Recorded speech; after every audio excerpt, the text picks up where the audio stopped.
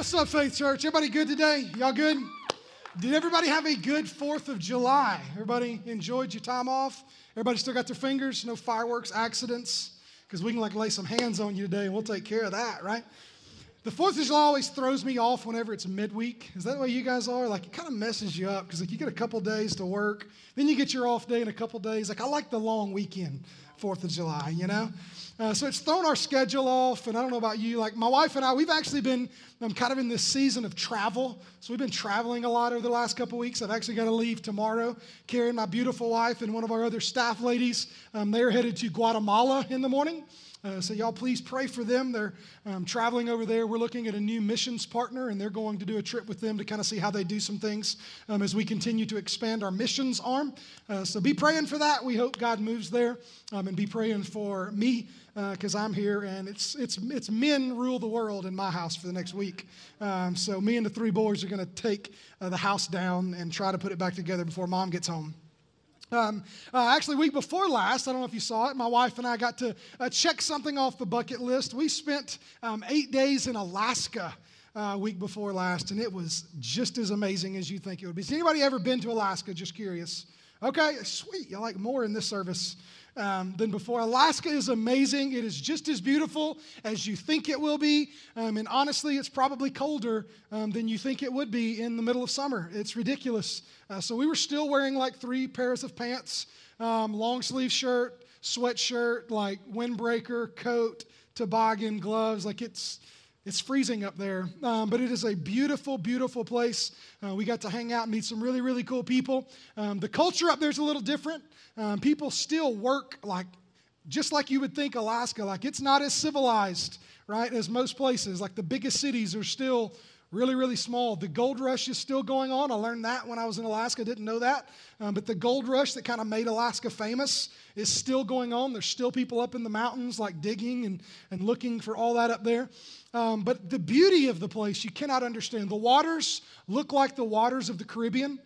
They're that emerald blue and green, and it's unbelievable. The mountains are so big, snow-covered caps and all these things. We got to see whales on the trip, so that's always one of the big things you check off. Got to see whales, got to see orca, we saw dolphins. Eagles are everywhere in Alaska, if you didn't know this. Eagles in Alaska are like pigeons in Alabama, right? Truly. They just look at them like dumb birds. And when you talk to them, they're like, "Oh, it's the dumbest birds in the world." I'm like, "What? That's eagles." You don't see eagles in Alabama, but they just kind of glazed by it, and it blew my mind of what you got to see. So I thought I'd bring a picture back just because it's my first time to talk to you since I've been back. I wanted to show you my favorite mountain that we saw.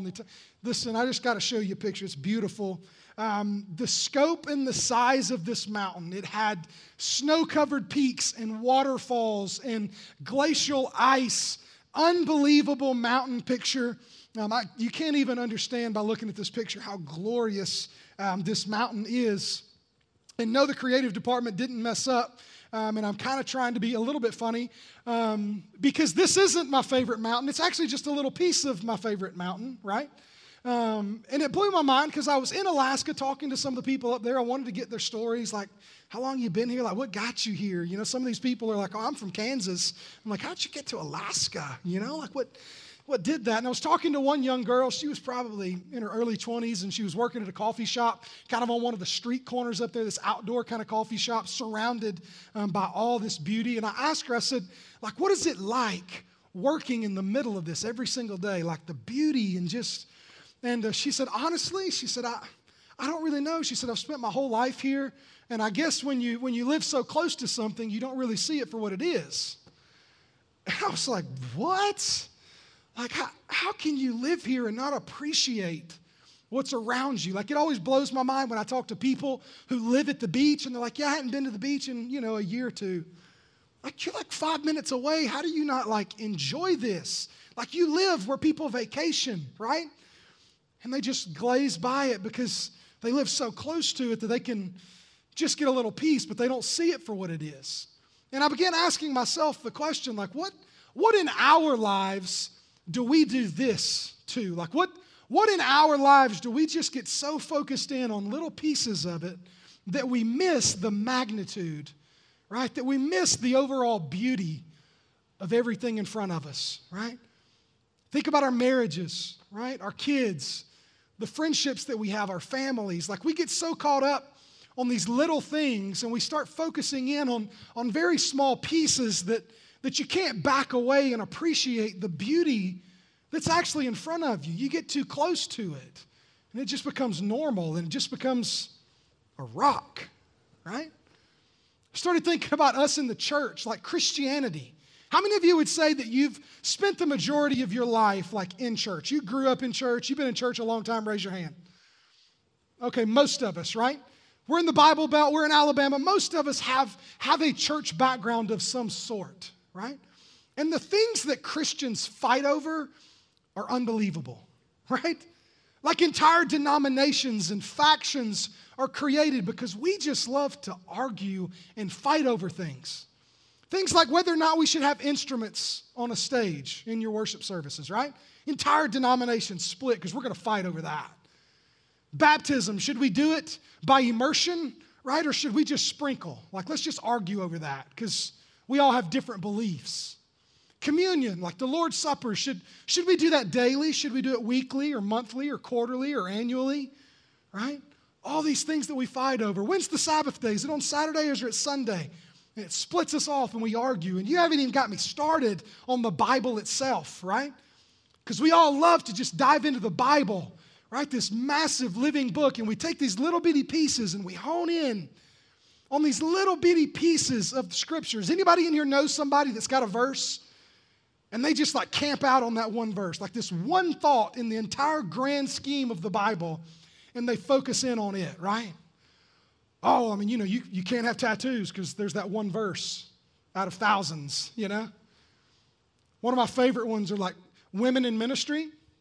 This might be a touchy subject, and maybe you'll want to argue with me over it, right? Well, I mean, women can't preach in the church because, there's that one verse in the Bible where Paul said women can't teach men. So clearly I'm going to take that one scripture and I'm going to develop my entire theology around that one verse as I'm looking at the scope of Scripture, and I'm going to dive into just that one little piece. And that's what we do to the gospel. We take it and we like to pick this thing, and I'm going to focus on this, or I'm going to focus on that sin, or I'm going to focus on this thought. And what we end up doing with the gospel itself is all you end up seeing is this little bitty small piece of it. And if you could just back away, if you could just stop looking at it from 3 feet away and back up and take that 30,000-foot view, what you would see is that the gospel is bigger than anything that you can imagine. You can't wrap your mind around it. The beauty and the glory of the gospel, the truth of Jesus, you can't take a snapshot and that be what it is. So today I want to dive into the gospel a little bit. We're closing out this series, Bad Boys, right? So I want to look at the gospel. I think when you break down the gospel, I think there's 4 main events that make up what we know as the gospel. It starts off, the first thing, number 1, is creation, right? This is where it all started. You all mostly said you had a church background. Maybe somebody online, maybe not, but creation, that's when God created everything into existence. And Christians, we like to fight about this too, right? Well, did God do it in 6 days or did he do it in 6 million years? Because we're going to disagree and we're going to fight about that. And I think you're wrong and you think I'm wrong. And what about dinosaurs? Where do they fit into all that? Did Adam and Eve have belly buttons? I don't know. I don't know how long it took him to do it. I don't know why he did it and when he did it. And here's what I do know. He did it, right?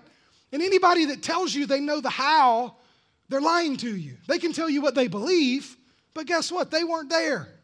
You weren't there. I wasn't there. We don't know.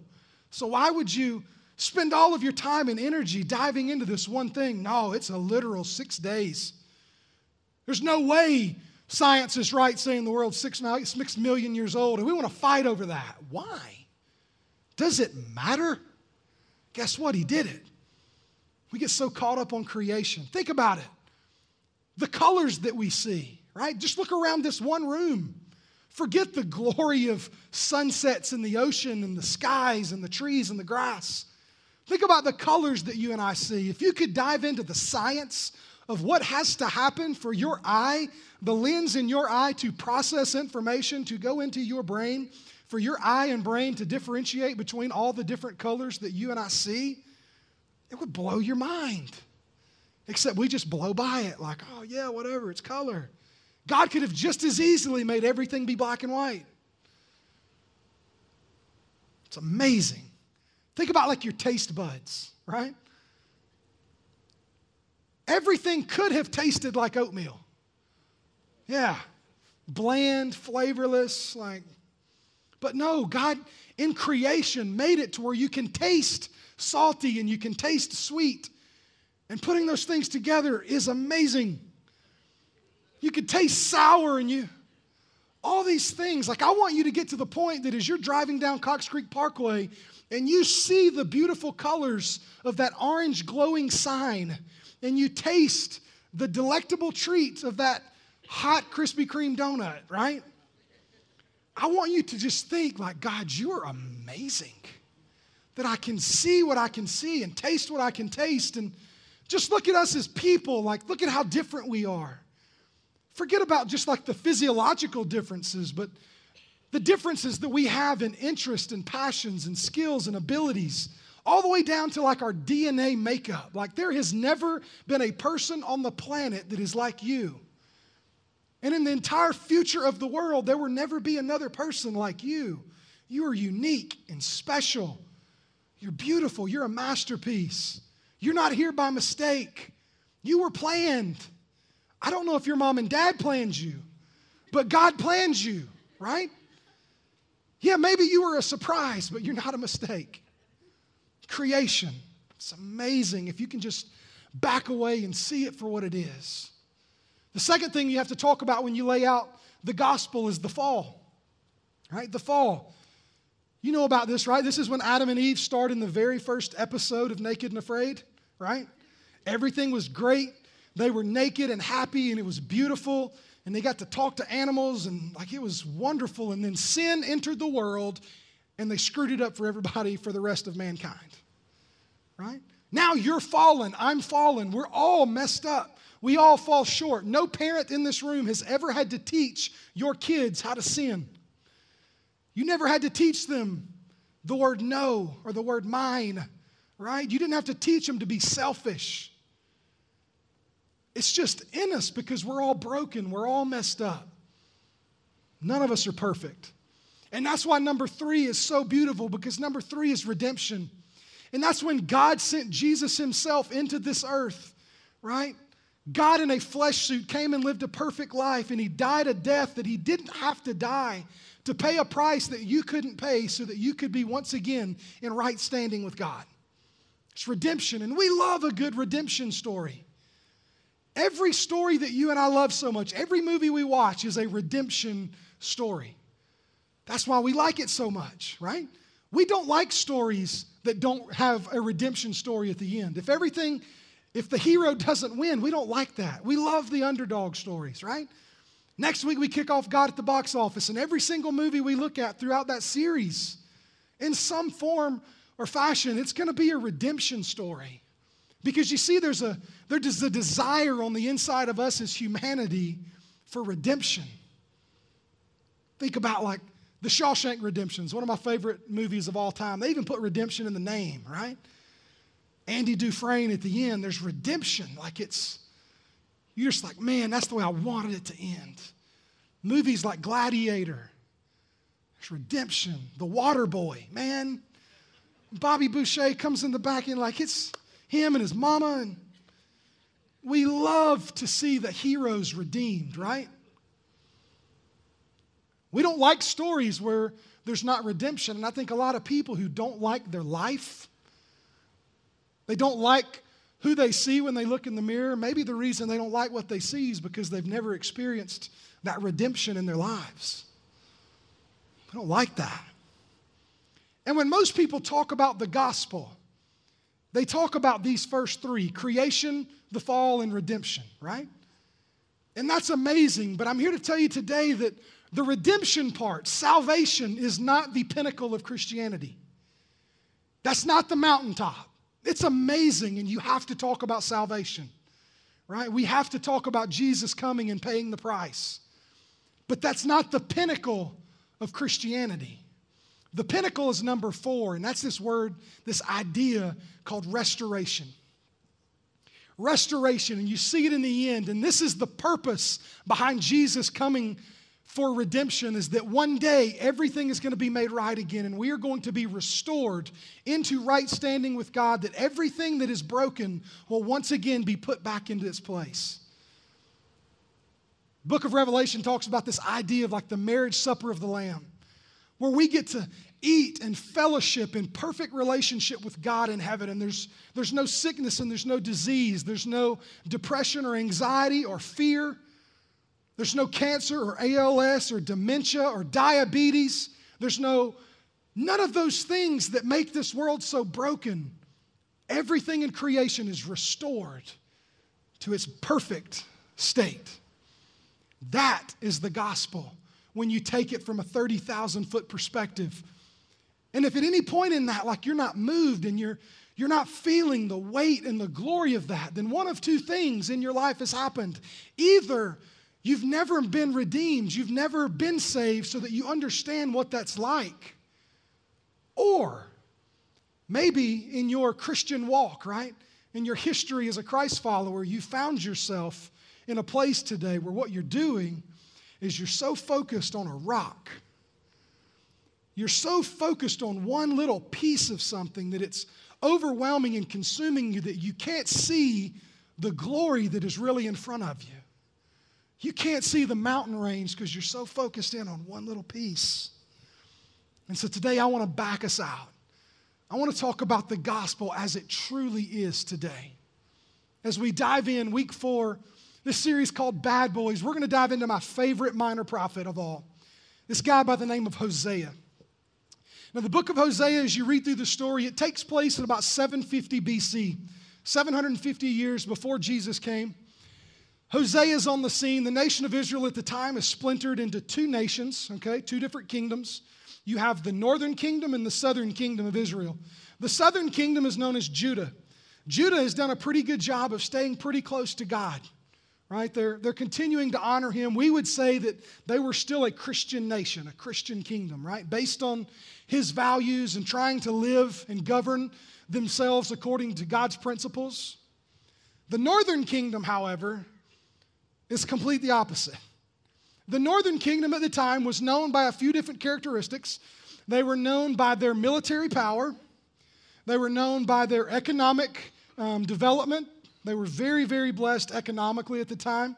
Materialism, greed were running rampant. They were very, very religious. It was a very religious people, but they'd found themselves in a place where even though they knew everything about God, they didn't want to have anything to do with God. So they'd already begun pushing him out of every single aspect of their lives. Sound familiar? The northern kingdom of Israel. They'd found themselves in this place where they were known for worshiping this god called Baal. And I don't have time to go into all the intricacies of what that looked like, but Baal worship is primarily known for, in the way you would have to worship the god Baal, is they would come together in their worship services, and they would build large bonfires and dance around the fires. And the way they would honor their god is they would take babies, infants, newborns, and they would have to throw them into the fire as they danced around the bonfire worshiping this god. That's what the northern kingdom of Israel was doing at the time of Hosea. And so God tells this guy, Hosea, I want you to go to the northern kingdom and I want you to take my message to the people. And Hosea is fired up, right? Hosea, just for reference, his name means salvation. The name Hosea means salvation. So don't miss the symbolism. God sent salvation to a nation that had no interest in being saved. He sent a man to preach the good news, right, to tell them about him to a nation that had no interest in hearing any good news. They didn't want the message that Hosea, salvation, was bringing. And that blows me away because I'm here to tell you that's my story. And that's your story. You see, you never went looking for God. God's the one that came looking for you. The Bible tells us that while we were still sinners, while we were still going our own way, doing what we wanted to do, how and when we wanted to do it, that God sent Jesus to come get us. It's a beautiful picture. Hosea sent to the northern kingdom. And God calls him, and Hosea is fired up, right? He's wanted to be a preacher. He's gotten the call, and he's excited, right? And then God takes it up another step, and he's like, Hosea, not only do I want you to go to the northern kingdom, and I want you to preach, and you're going to be a pastor finally, but I want you to go preach to these people, but before you do that, I want you to get married. And that fires Hosea up even more, right? Because he's had his eyes on this pretty little girl in his Bible study, right? And he's like, man, God, I have been wanting to ask her to marry me for so long. And he already had the engagement planned out, and they were going to get married in a barn because that's what you did back in the northern kingdom too. You know, shiplap everywhere, and it was going to be amazing. He had it all planned out. He had this girl that he wanted to marry. She was so clean and pure and holy. And then God flipped the script on Hosea. Right? He threw him a curveball. And that's where we pick up the story of Hosea, this man named Salvation. We're told in Hosea chapter 1, verse 2, that when the Lord first began speaking to Israel through Hosea, he said to him, I want you to go and marry a prostitute so that some of her children will be conceived in prostitution. Now, this is where me as a preacher, I'm out. I'm not doing that, right? Like I clearly, God, I misheard you when I felt like I heard you tell me to go marry a prostitute. Like that's clearly my sinful ways, right? Like I remember the story of Jonah. You know, Pastor Steve talked about Jonah in week 1, you know? And I get that Jonah didn't want to go on a mission trip. I get it. But you're telling me I've got to go marry a prostitute? No, I'm out. Not doing it. Like, how do I explain that to my family? Like, I get to bring this woman home. Like, how do I tell, like, my friends and my family about my new wife? It's hard to explain, right? Hey, Adam, I'm so glad you're here. Oh, is this your new wife? I'd love to meet you. So glad you're here. Hey, what do you do for a living? Well, she's self-employed. Oh, that's fantastic. Do you work with, like, you know, musicians? And, you know, she's definitely in the entertainment industry. Like, how do you bring her home to mama, you know? Which every time I read this verse, it hits me. You know what? Sometimes God's going to ask you to do some things that don't make any sense. And in your rationalization and you trying to figure things out, he's going to ask you to do some things that aren't easy. But if doing things that were easy and doing things that everybody around you is going to understand were the gospel, then nothing would ever get done as you read through scriptures. You see, your goal in life is to not do things that everybody around you will understand or approve of. Your goal in life is not to do things that are safe, that make sense. Your goal, your job as a Christ follower is to listen to God and do what he says. And so God tells Hosea, before you go preach, I want you to marry a prostitute. And Hosea's like, okay. I mean, it can't get worse than that, right? Like, let's do this. God told him in verse 2, he says, this will illustrate how Israel has acted like a prostitute by turning against the Lord and worshiping other gods. Hosea's like, all right, God, I'm going to go, I'm going to find a prostitute, and I'm going to marry her. And then verse 3 happens, and this is where it gets even worse for my man Hosea, because it tells us that so Hosea married Gomer. Now, nobody in this room thinks that's a beautiful name. Truly. If you didn't think it could get any worse marrying a prostitute, this dude now has to wake up every day to the love of his life, Gomer. Like, who names their daughter this beautiful little girl? Oh, like I could think of all these amazing names, and she just looks like a Gomer. Like, that's terrible, right? Any of you ever thought about, like, picking who you're going to marry based on what your name's going to be after you. I know the ladies do that, like, I'm not taking that name, right? Hosea, okay, I've got to marry Gomer. And I've always wondered, like, who's to blame for naming their daughter Gomer? And then as you keep reading, we're told that she's the daughter of to blame. So he's to blame. I don't know that that's actually how you pronounce that word. But I thought his name might mean something cool because I'm like, whose name to blame? And so I looked it up. Hosea means salvation. To blame means fig cakes. So I don't know how to make that fit. But fun. Listen, when you look up the name Gomer means completion. So again, don't miss the symbolism. God takes salvation and completion and makes them one. That they're one and the same, that salvation is complete. You keep reading on, we're told that she finally became pregnant and she gave Hosea a son, and the Lord told them, He said, name the child Jezreel, for I'm about to punish King Jehu's dynasty to avenge the murders that he committed at Jezreel. In fact, I will bring an end to Israel's independence. I will break its military power in the Jezreel Valley. When you look up the word Jezreel, right, their firstborn son, the name Jezreel means that the Lord will scatter or the Lord will judge. Right? They named their firstborn Judgment. And that's cool if you're a linebacker, right? Like, you know, every one of you in here, if your favorite team picked up the 5-star recruit linebacker, Judgment Jones, like, you would be on fire about some judgment, right? Now, if you're 5'2", 150 pounds, you better pray to God that your name is not Judgment. Because you would have to explain to everyone that your mom's name is Gomer, right?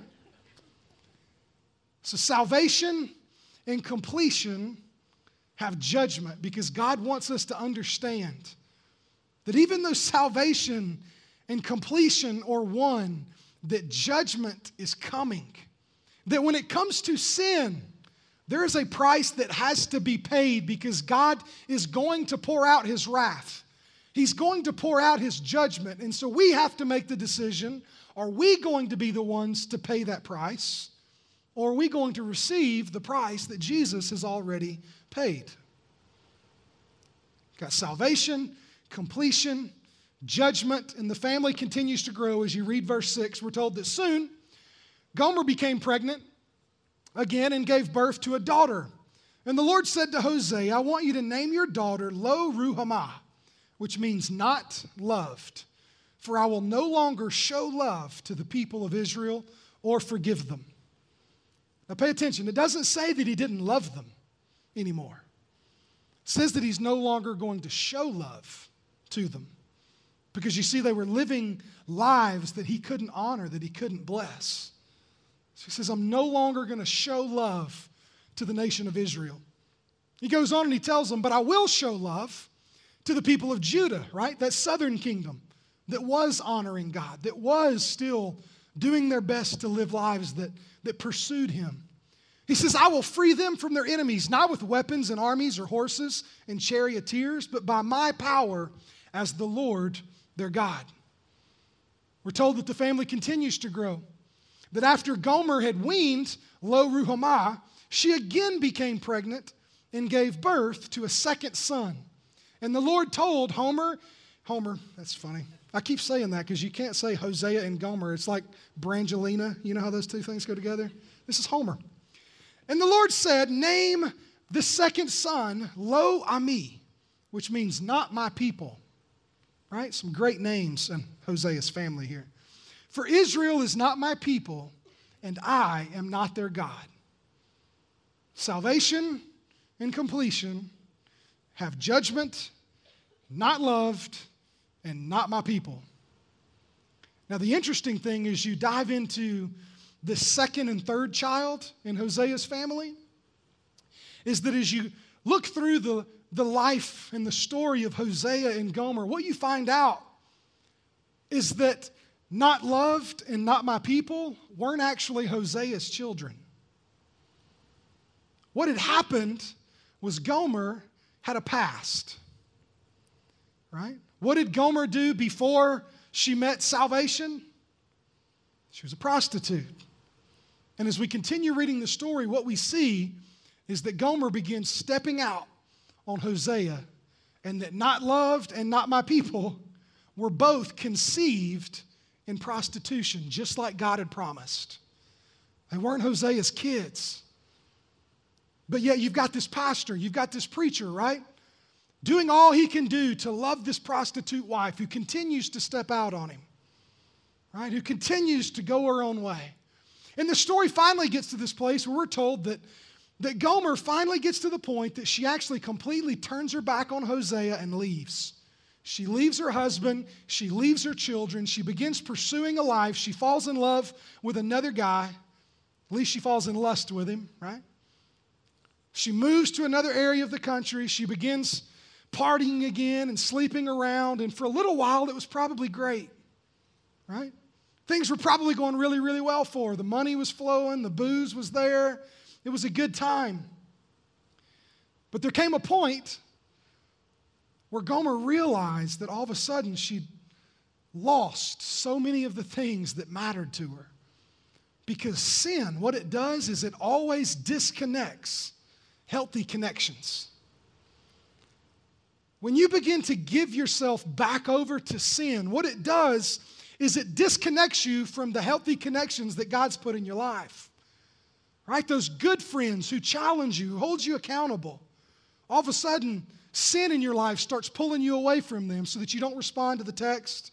You don't call them back. You're not hanging out as much because you know that they're going to ask you about it, right? All of a sudden, you used to be on that serve team. You used to be in connect groups, or you used to be faithful to church, and you used to love coming and worshiping. And because of the sin in your life, because of these decisions and behaviors that you're going back to, all of a sudden there's this disconnection that you're feeling that starts pulling you away.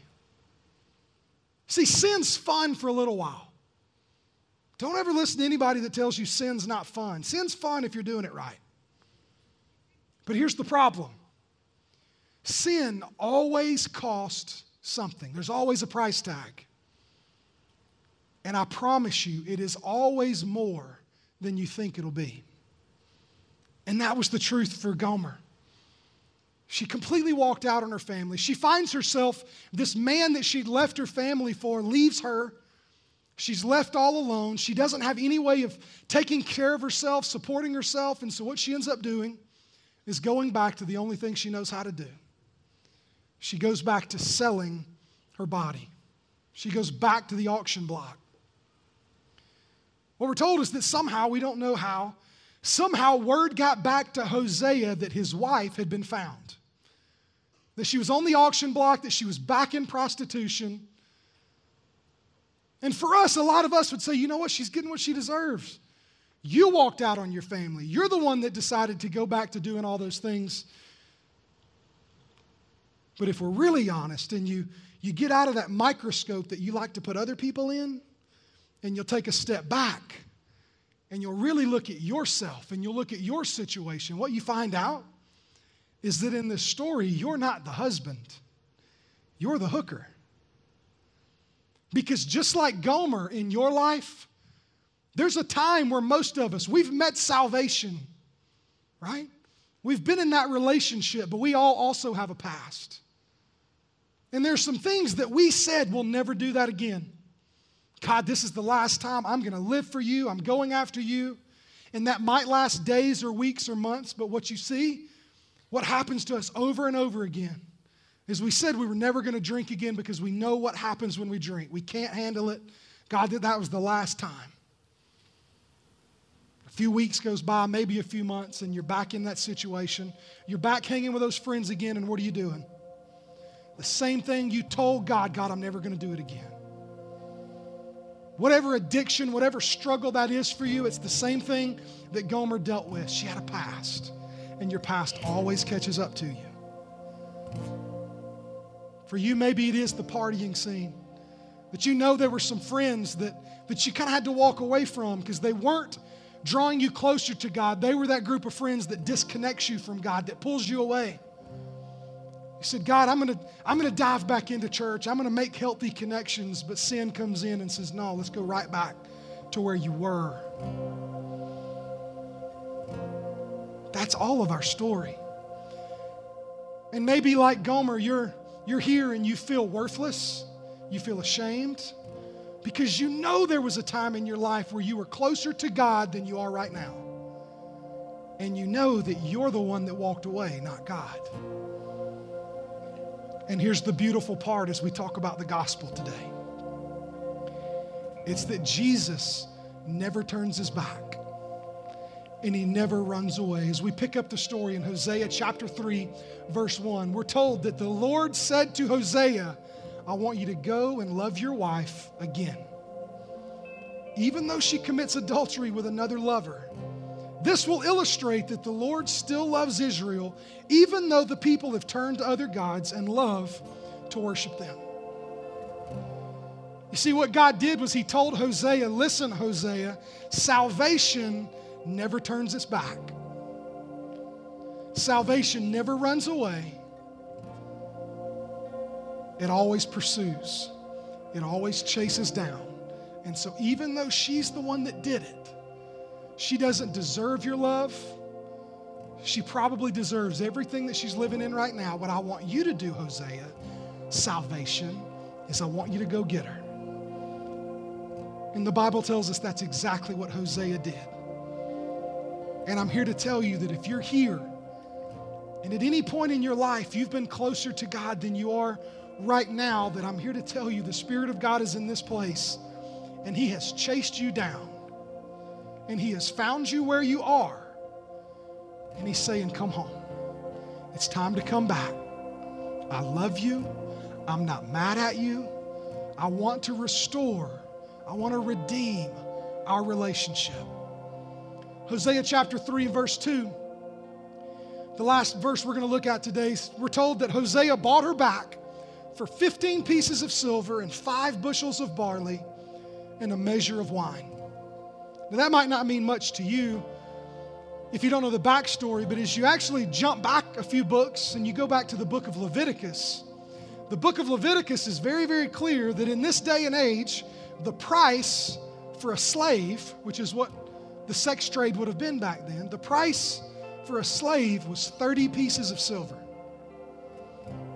And in Hosea, the Bible tells us he paid 15 pieces of silver and threw in bushels of barley and some wine.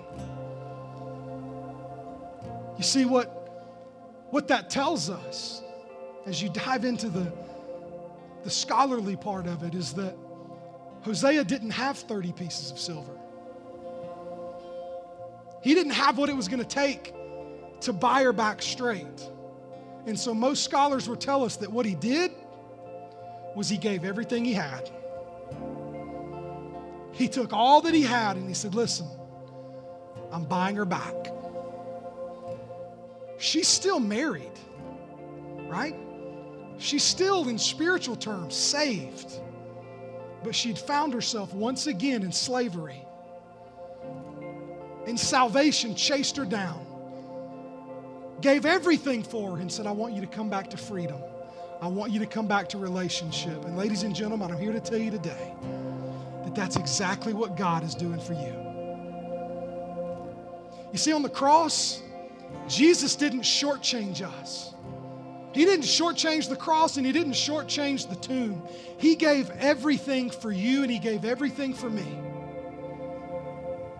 So here in a second, we're going to pray. The band's going to come up. We're going to sing a song. I don't want anybody to leave, okay? If you're a serve team member and you're worried about getting to your spot, you're going to have a chance to do that. Staff members that need to go, I want you to stay in here right now. You're going to get a chance to leave. But here's the deal. There are 2 groups of people in this room right now. Some of you, maybe you're closer to God right now than you've ever been before. Like you're walking in strength and grace and you're connected. And if that's you, then when we sing this song, I want you to sing it to the top of your lungs. getting a full perspective of the goodness of God, a God that gave everything for you so that you could walk in that perfect relationship. But I've got a feeling that there's some people in the room that you know you've been closer to God at some point in your life than you are right now. And that, like Gomer, you found yourself going back to a life, to some habits, to some decisions, to some relationships that you said you'd never do again. And today I want you to sing, maybe for the first time in a long time, in freedom of a God who gives everything with a reckless love for you.